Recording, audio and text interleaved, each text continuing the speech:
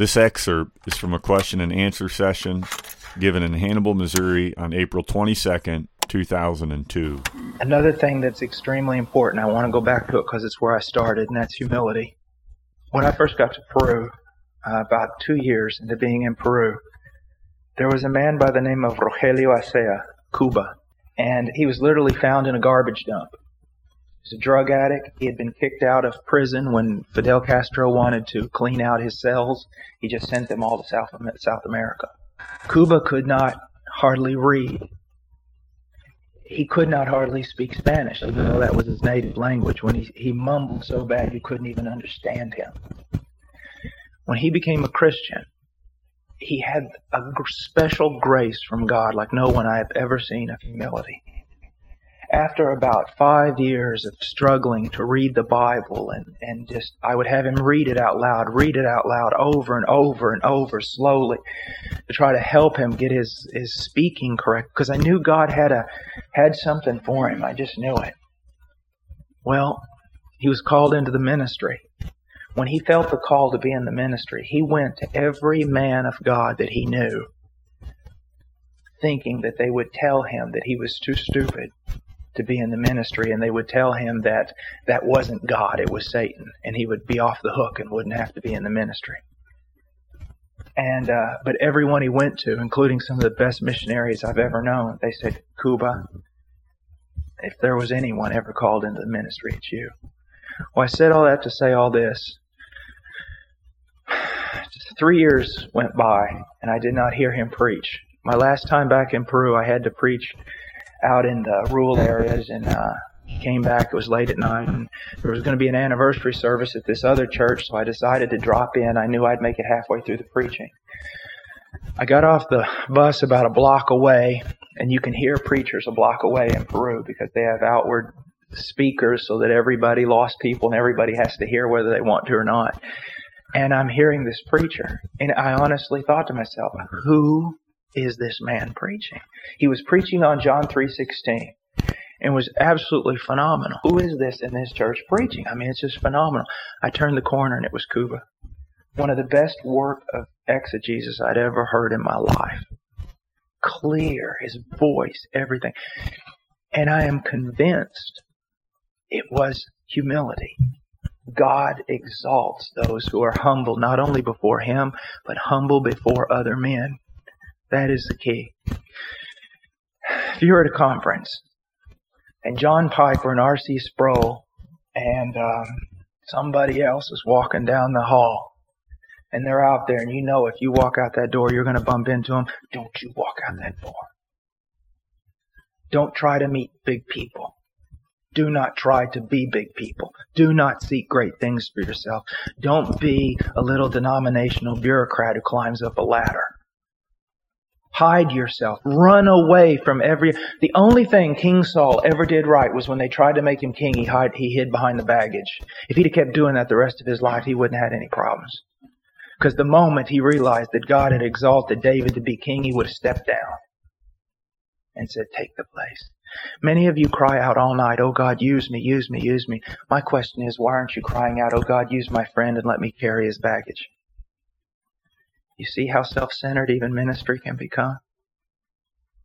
Do everything to keep yourself from being exalted so that God literally has to force the hand. Because here's a lot of things. A lot of men are ruined because they're exalted too early in their life. And they really don't have the stuff. Because you'll find out that you can preach about it 20 years before you can live it. You'll be able to preach about it 20 years before, and probably about 15 years before you even understand it. And so, and here's one more thing, and we'll go on to another question. This is not a time for you. This is not your time. This is my time. Now that might sound arrogant, but it's true. This is my time. I'm 40. It has just started to be my time. This is not your time. You haven't gone through 20 years of battles and bloodshed and heartache and trials and persecutions. and doubts and dark nights of the soul like St. John de Clairvaux. You haven't gone through that. This is not your time. This is not your time to be a big preacher. This is not your time to be used. This is your time to be made. If you want to get used really, really quick, that's fine, but you'll never grow. Oh, there's another thing I must tell you. Lord, you're going to get exactly what you want. Don't smile. That's the most terrifying thought you could possibly ever have. When I was in seminary, there were two groups of people. There were seminary students who wanted to be big shots. They wanted to have TV ministries and they wanted to be big in the denomination. Guess what? 20 years have gone by. They're there. I wouldn't walk across the street to listen to them preach. There were other people at seminary who spent most of their nights up crying out to be like Jesus. Some of them right now, my friends, are over in an orphanage in China trying to keep little children alive and preaching the gospel on the streets, and they'll never be heard of. They got exactly what they wanted. Now, I'm not saying God can't exalt you to use you in a great way in the denomination or something, but you're going to get what you want. You want to be a big shot, He'll make you a big shot. You want to be like Jesus, He'll make you like Jesus, and He might make you a big shot, but He might not. He'll give you what the Pharisees got what they wanted. Do you realize that? They received their reward in full. God is that gracious. They received their reward in full. They wanted that. Even hell was what they wanted. Do you realize that? They wanted a life without God. Or they were the religious figure and the God. They got it. Even in eternity, they got it. When they got there, they realized that's not what they should have wanted. Then it was too late. Seek to be like Jesus. I remember one of the most darkest times of my life was right before I had both my hips replaced. I was on painkillers. I was just totally out of my mind. It was horrible. Charismatics had come in and destroyed many of the works in Peru. We were suffering. We didn't know what to do. I was broken. I was tired from living 6 years of just working 18 hours a day and the war and everything else going on. I can remember walking out on this dirty little balcony in Peru, and it was a cloudy, ugly day, just like every day in Lima. And I started crying. I said, "Oh God, why? Why? I hurt so bad I want to shoot myself in the head. After all these years of ministry, it's been destroyed by a group of wolves.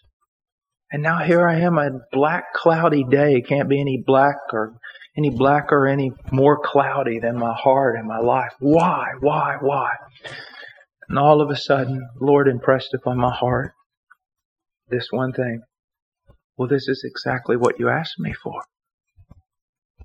And then I remembered all those times in college and in seminary, up with my college buddies.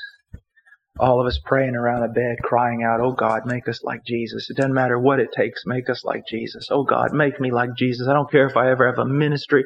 I don't care if I die on the foreign field of nobody. Just make me like Jesus." I never knew it would hurt so much. Not to be made like Jesus, because I'm not made like Jesus yet, but to be in the process, I never knew it would hurt so much. And God doesn't allow you to know it. Even though I'm telling you this, He's not opening up your mind so that you'll know exactly what the cost is, because if you knew what the cost was, you would run from it. Do you want to be like Jesus, or do you want to be a great preacher? Do you want to be like Jesus, or do you want to be up there in front of everybody? There are men that are up there in front of everybody who are as superficial as styrofoam. And there are men who are up there in front of everybody, and they're godly men. But the attitude and the motive and the desire of their heart was totally different. Totally different. So what do you want? That's what I would recommend to anyone going into ministry.